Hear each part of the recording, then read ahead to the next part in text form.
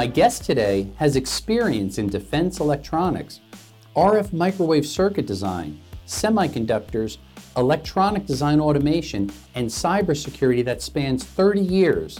Ted Morocco is a co-founder and CEO of SmartFlow Compliance Solutions, a cybersecurity firm focused on protecting software intellectual property from unauthorized use. He's passionate about fighting software piracy and has been active in the EDA community, encouraging companies to better protect themselves from piracy of their IP and their customers from unfair competition. Ted, what keeps you up at night? Scott, that's a very, very good question. And I'll try to give you a short answer.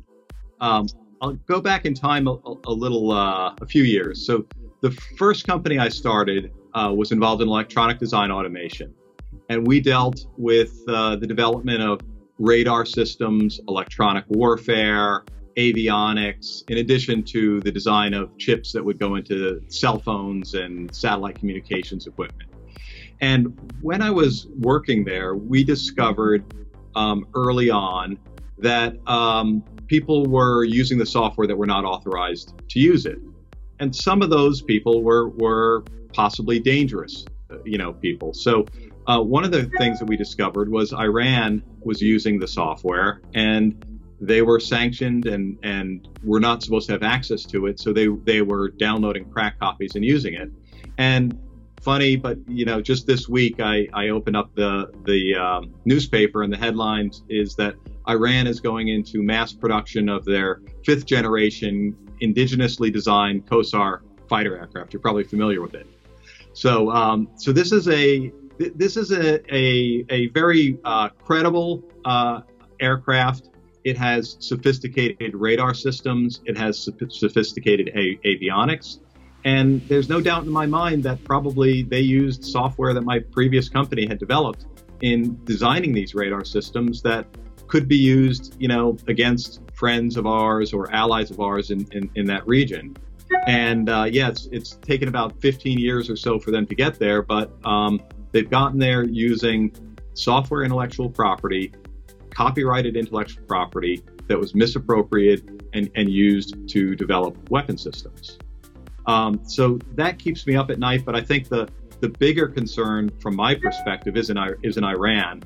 It's China and what's going on in the semiconductor industry and what's going on in the South China Sea, because all of these things come together and they all could be a potential nightmare for the West and for the United States and for, people that we know and love. So the way it works is that China has targeted the semiconductor industry. It's part of their 5-year plan. They want to dominate it. They want to dominate it from a manufacturing perspective, but they also want to dominate it from a design perspective.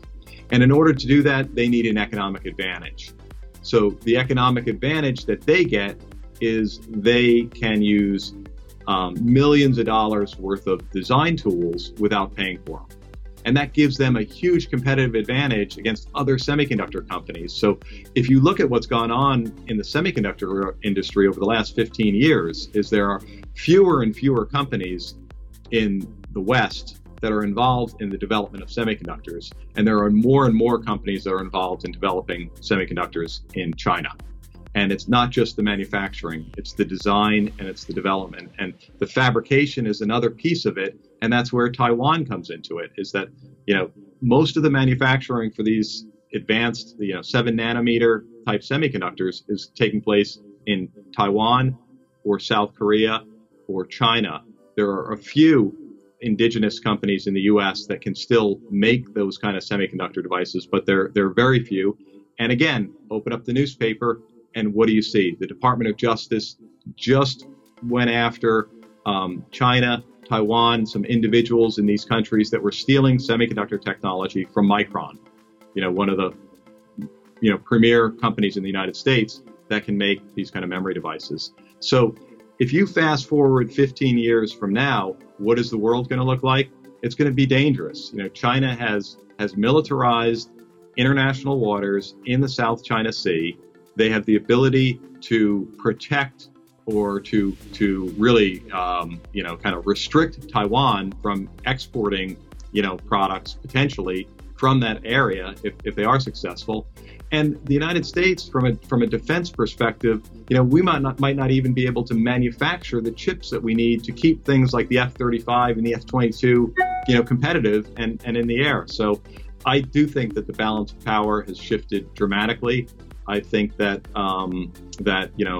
the big four, I think right now is China, Russia, Iran, and North Korea as far as threats go. But all three of those areas are getting more powerful, and they're doing it by taking our own intellectual property and using it against us.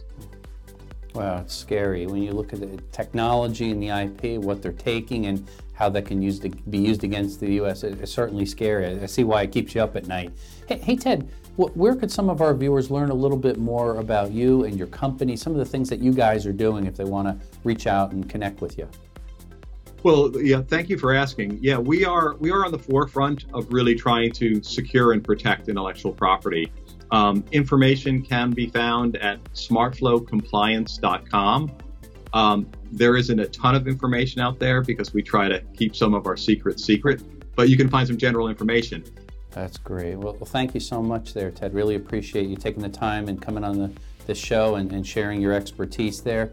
And we want to thank you. Thank you very much, Scott. Appreciate it.